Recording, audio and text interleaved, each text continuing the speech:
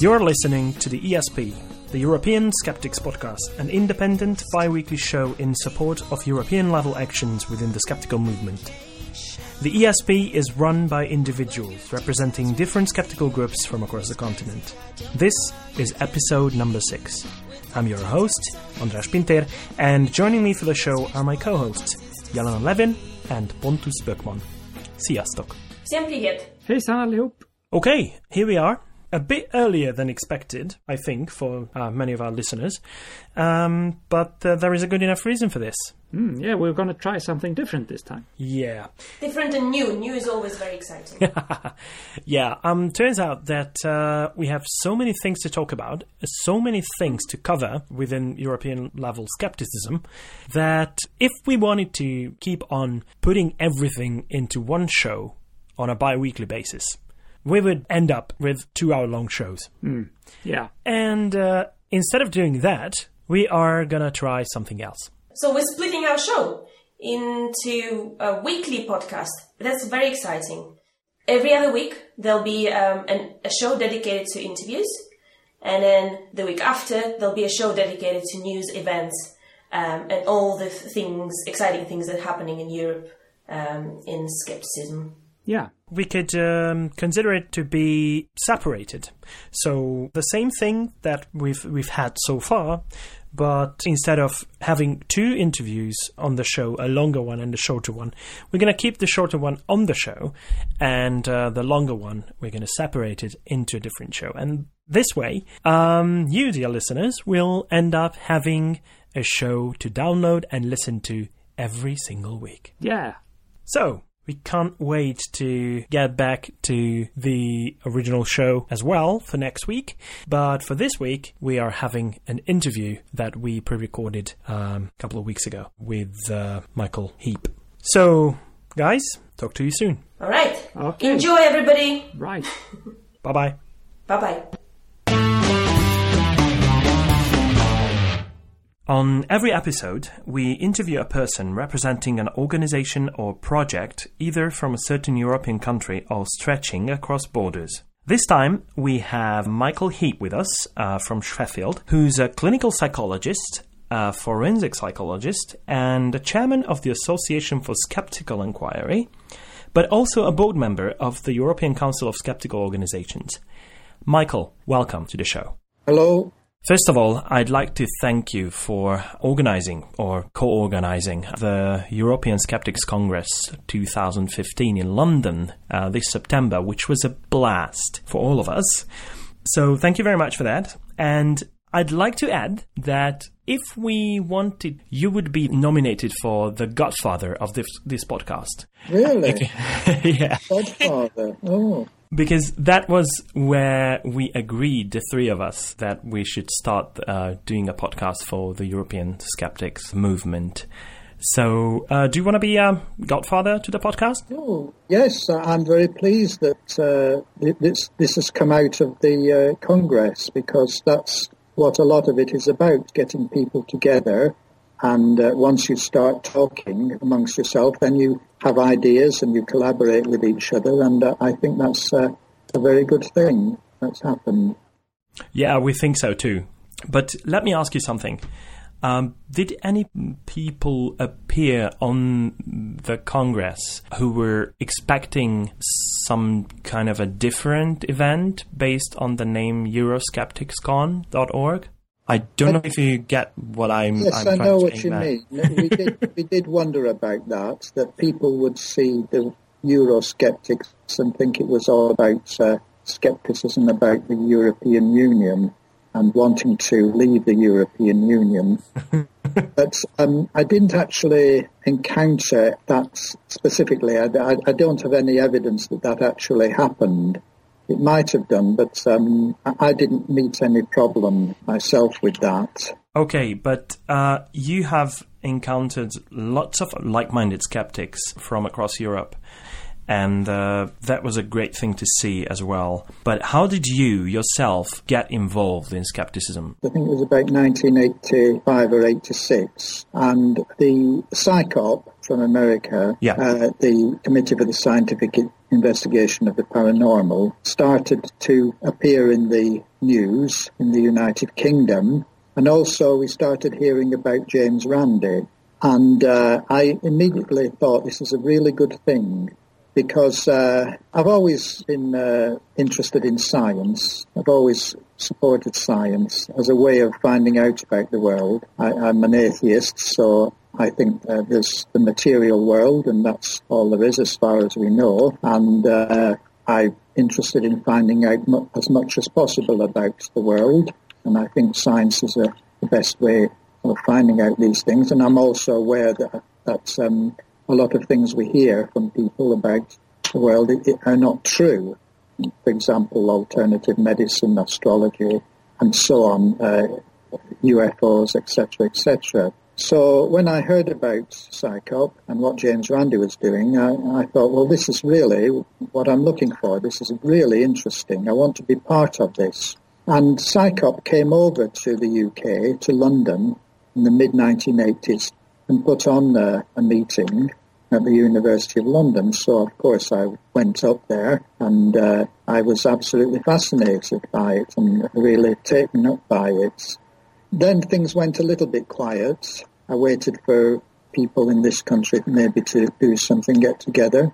And the next thing that happened was that Wendy Grossman, who was also at that meeting, started to bring out a newsletter called The British and Irish Skeptic, because she was from Ireland. So I immediately signed up to that, and I wrote one or two things in it. And the next thing to happen was that a group of us formed the Association for Skeptical Inquiry, because we wanted to have an organisation with a membership, as they do in other countries. So since then I've been very much involved. I find it's fascinating. It's a way of learning all about different aspects of science. The conferences have people from all different branches of science, and they're able to inform us in a non-technical way so that we can understand their disciplines and so on. So it's a very good way of learning about science. And of course I read the skeptical journals. I try to anyway. Then in 2003 we organised the European Congress in London, and that seemed to go very well. And I've been going to the congresses since in Europe. I always enjoy those. So yes, and skepticism in the UK has really got a strong presence. But how much does ASCII have to do with it? I mean, as I understand the skeptics movement in the UK, it's pretty much scattered. It's not organized around a certain big, large-scale organization. Well, that's true, yes, but I think this is the British way of doing things. ASCII is a very small group. We thought at the beginning that we could have a large national organisation, well, not quite as big as they do in the USA, but in Europe, I think the Swedish organisation is very strong. The Italian one is. The German and the Dutch and Belgian ones are a large membership. But somehow there didn't seem to be interest in forming a big group in the UK. And I think it's because we like to do things at a local level. We like to do our own thing. So we have lots of individuals doing their own thing, forming their own groups. And the strongest development, I think, in skepticism has been skeptics in the pub in the UK. There are dozens of these now. This is a very typical British thing, I think, to have small organisations at a local level. And, of course, the pub is a very natural choice for that. So that has been a very effective forum for skepticism in the UK. And you get quite often invited to those events, don't you? Personally, now and again I get an invitation. But there's quite a wide range of speakers now. And if you look at Skeptics in the Pub website, and they are moving around, first of all they're in Oxford, and then they're in Edinburgh, and then they're down in Cardiff and so on. So there are people who are very popular with Skeptics in the Pub as speakers. And we have some very well-known speakers as well. And they give their time freely. They don't charge a fee. We pay their expenses. So it's very good, really. And any member of the public is welcome to come along. In Sheffield, we ask for a donation. We don't specifically ask for an entrance fee. And you are organising the Sheffield Skeptics in the Pub yourself? There's just 3 of us now involved in the organisation. And we started it 5 years ago. Of course, we met in a local pub, and discussed it, and decided we'd find out where the best pub was to have it, and then we drew up a programme, and since then we meet every month, have a speaker. It's been very successful and very popular. And what are the most popular topics? I understand that in the UK, the psychological topics and themes are pretty much among the most popular ones, like parapsychology and the psychology of believing weird things. And there are many people working on those fields, like Chris French, Richard Wiseman, Susan Blackmore, right? Yes, the psychological interest is quite strong, and a lot of the speakers, they're either psychologists or people with an interest in psychology. Neuroscience is another common topic. We started off originally with the traditional topics of skepticism, like astrology, alternative medicine, UFOs, yes, and mythical monsters, conspiracy theories, and so on. But you don't want to keep repeating these topics, so we branch out into other areas like crime, for example, education. Sometimes they're not necessarily things that skeptics traditionally have been interested in, but we're fortunate in Sheffield. We have 2 large universities, so we have the various academic departments to draw on, so we often have a speaker from the university.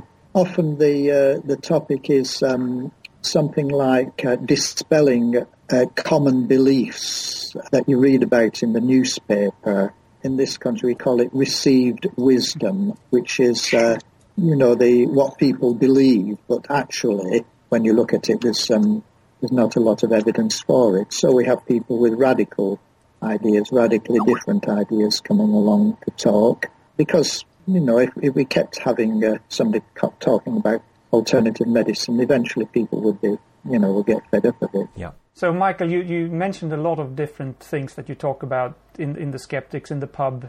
Do you have any favorite subject or a particular speech that you've attended that was really special and something different? Well, we always find that Chris French is very good because he draws on a wide experience from his research that he does with his students. And Richard Wiseman is very good because he does things like testing people who make extraordinary claims. He's very amusing. And I think a lot of skepticism is very amusing because it's all about human absurdity, from which you can learn a great deal. So those have been memorable meetings. We also had Simon Singh at the beginning when he was being sued by the chiropractors, and he was fighting the ridiculous libel laws in the UK. And it was interesting to see him before they actually changed the laws, so he was still fighting the campaign. And now this week I was reading in the newspaper that the number of libel actions that have been brought in this country has dropped since then, so that's an achievement. I remember a very good, very revealing talk about somebody who had, I don't know whether in any other country this happens, but we have people who deny that AIDS is related to the HIV virus.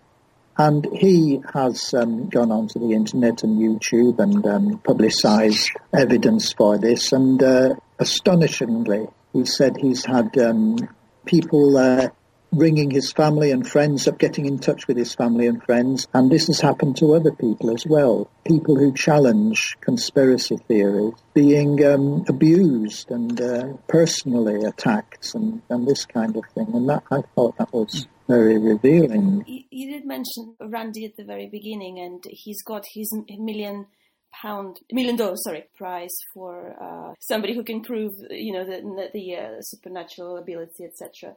Is there a similar prize in UK, the Sisyphus prize?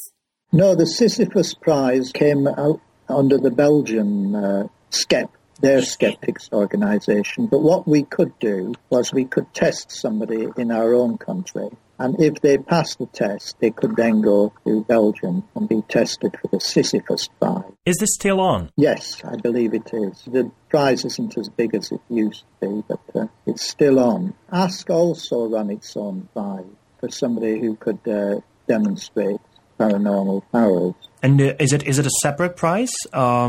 We've stopped it now. Oh, you stopped. I might start it again. But we stopped it because there was very little interest. The people who inquired about this, the proposals were just nonsense. Somebody immediately demanded that we give them the prize for some reason. I can't remember what it was. But we did have two that I was involved in. One was a dowser. There was a man down the south of England who was a retired engineer. He was a very intelligent man, a very sincere and genuine man. And we went down. We didn't actually do an official test with him.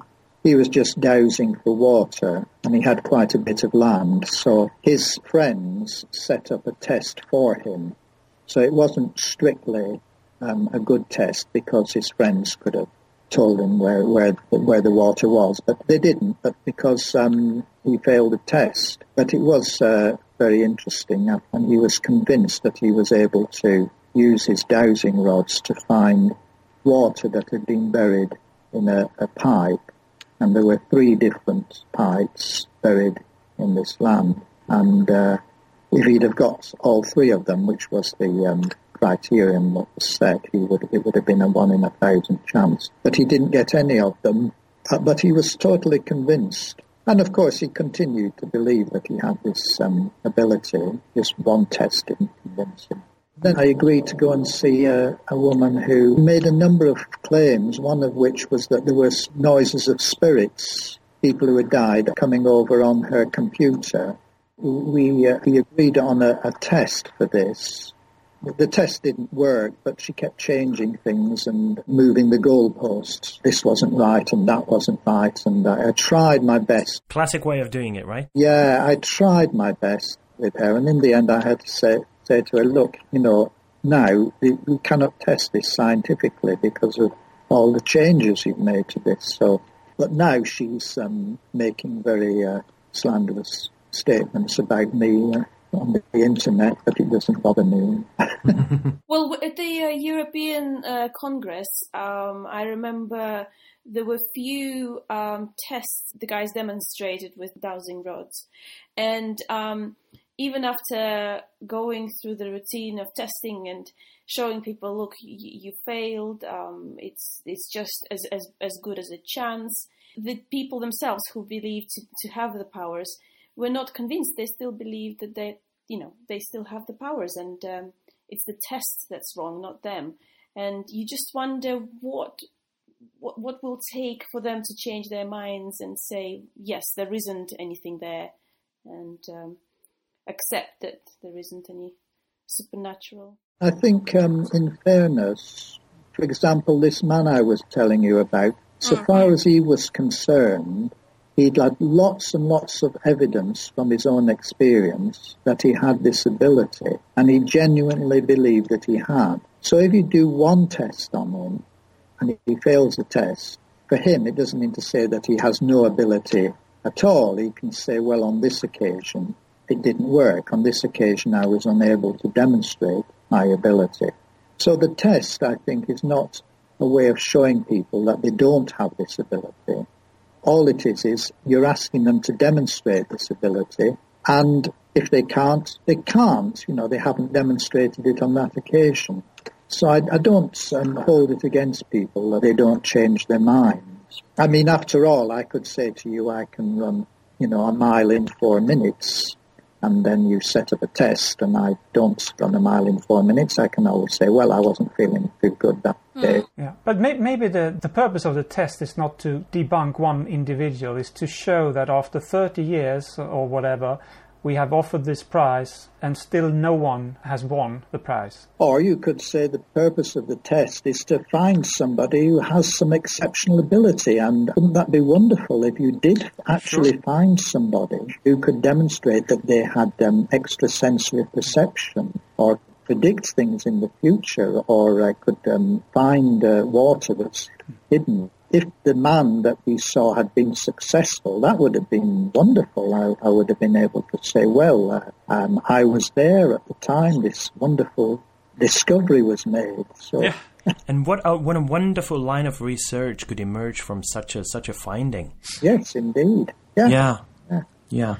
Have you ever encountered a person who changed their mind in the face of the evidence that they actually lack these capabilities of performing such phenomena? Well, I haven't, but I don't think I've had a lot of experience of this kind of testing.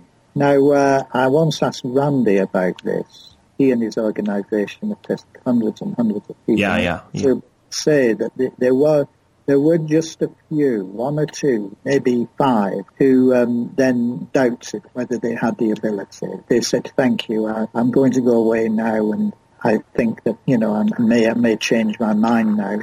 I asked Richard Wiseman the same question and he said, I'm waiting for the day when that happens. And then he gave a wonderful anecdote about a woman he tested who claimed that she could tell you where your pet's dog was. She worked with dogs, and if somebody had lost a dog, she could tell you where the dog was. So Richard set up a test for this, and he showed the woman the dog, and it was a collie dog. So she said, yes, I can do this test. Of course, she failed the test. And then she said, well, it's because the dog is a collie. I can't do collies.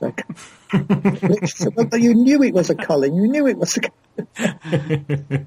So there we go. But these beliefs, the need for having these abilities has their roots so deep that I think admitting that they don't have these abilities would really require a clinical psychologist to deal with, right? Oh, so. Well, there's no reason why they should give up their belief, really. Yeah. It's not like illusions that are very destructive and very frightening and wreck people's lives. I think once you've had a very unusual experience, or if you think you have an unusual ability and so on, then you want to hold on to that. You don't want people to take that away from you. There's nothing in it for them to leave that. Yeah, that's right. And it's either a need or if you've seen something strange, like a strange animal, a mythical beast or a UFO, it can change your life. Life is now more exciting. It's more interesting. You've had this experience. You don't want anybody to come and take that away from you. Yeah, I just wish that people were excited about the real science and how the world actually works. It's the most exciting thing ever imaginable, the greatest show on earth. We don't need to make stuff up. It's just the world is amazing without needing to create something or to believe in something that's not there. So it's quite sad, really. It makes me sad that people prefer to do that. Yes, I absolutely agree with you. But the problem with science is it belongs to somebody else. I mean, I think evolution is a wonderful theory. I think quantum physics is. I think relativity is. Modern physics is. But I can't claim any expertise. I can't claim any knowledge. I can't own any special knowledge. I can't really own it. It's owned by scientists. So beliefs in paranormal, the person feels they own it. They have this ability, or they can demonstrate it. They've seen it. They've witnessed it. It belongs to them. And that's, I think, maybe the attraction of it, so that they've actually seen a flying machine or actually even a person, a being that's come from another planet, billions of miles away. So it belongs to them. They've had that experience. Whereas if a scientist tells you all about wonderful things in the universe, that there are black holes, billions of miles away. You have to accept that, but you can't investigate it yourself. You can't make an argument for or against it. Do you see any changes in the mindset of people at large? I mean, their attitudes towards science and pseudoscience? Because you just mentioned that you have been involved in the skeptical movement since the late 80s. So since then, have you seen much change? Oh, yes. Particularly in the media, with journalists, newspapers, television programs now. Unlike in the past, there's very few programs now that present the kind of unusual ideas or claims or practices that are not supported by science, whereas in the past they would do. And skepticism has a very clear presence now. And journalists know what skepticism means, skepticism with a big S, what it's all about. And, so in the UK, that is? In the UK, certainly. Okay. So at the moment, one thing that's been in the news is homeopathy. Thanks to, in part, to Simon Singh and his Good Thinking Society, there is now a proposal that homeopathic remedies will no longer be prescribed within our health service. About £4 million of money was being spent. Isn't a lot, really, but is being spent on homeopathic remedies for patients. They're now considering what they call blacklisting homeopathy. There is a blacklist of drugs that doctors can't prescribe. Now, in the past, homeopathy and other forms of alternative medicine were regarded as kind of really good, really honest and exciting and natural and healthy and so on. There was a very tolerant attitude. Our royal family had something to do with it. That's the Prince of Wales. But now the articles about alternative medicine, and particularly now just about homeopathy, are very sceptical. In the newspapers and on television, people are much more sceptical and much more scathing, much more critical of these kind of practices that are not supported by science. Another example now is quite a few years ago, if you mentioned the Loch Ness Monster, the general feeling was, well, there is something in there, it could be a monster and so on, but now it's just a laugh, everybody laughs about it. One more thing that I've noticed is that there have been a few comedians like Tim Minchin and others who are skeptics. Stephen Fry is another, who are willing to make jokes about things like homeopathy, and they get laughs, people laugh at them now, and that's an interesting phenomenon, because in the UK particularly, if you want to discredit something, you just laugh at it, you ridicule it. We're very good at that. So now a lot of these ideas are just ridiculed, and I think that's very good. So Michael, bearing all this in mind, do you think the future is bright for the European skepticism? Well, I should think so. I've been thinking, what is the European Council for Skeptical Organisations? What is it for? How can we work together as Europe? And I don't think there's a lot that we can do together, to be honest, because we have different things going on in different countries. But what we can do is share our experience and share our methods, our campaigns. For example, with the homeopathy campaign and the chiropractic campaign, people in other countries can learn from the success of these campaigns, and we can learn, the UK can learn from other countries as well, what's been successful. And I think it's a good idea that we meet together as well, have these congresses, and we've been wondering about whether we could have some kind of European magazine for skepticism, a European journal where people can publish what they've been doing. Or a European podcast. And yes. Finally we come to this idea of having a European podcast. Yes, no, that's another extra thing that we can do. Well, we would like to be a platform for European skeptic organizations where they can come and either advertise events or get together, do little news segments where they would report on what's happening.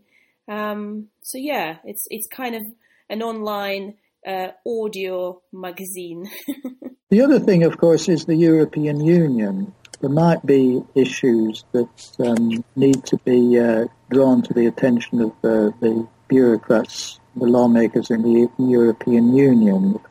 Willem Betts, I think, has been involved in alternative medicine and the regulations and the rules and herbalism at a European level, at the level of the European Union. Well, I think this sums up our interview with Michael Heap, honorary godfather of the European Skeptics podcast. By the way, the acronym for the European Skeptics podcast is very special for everyone interested in parapsychology, which is the ESP. Yes. Awesome confusion, I'm sure. So, how do you feel after your first ESP experience? Oh, I feel I've taken it in my stride. Great. Well, thank you very much again for coming on the show. Thank you so much. Thank you, Michael. Hope to see you again very soon. Okay, then. Okay. Goodbye. Bye. Goodbye. Bye. Thank you.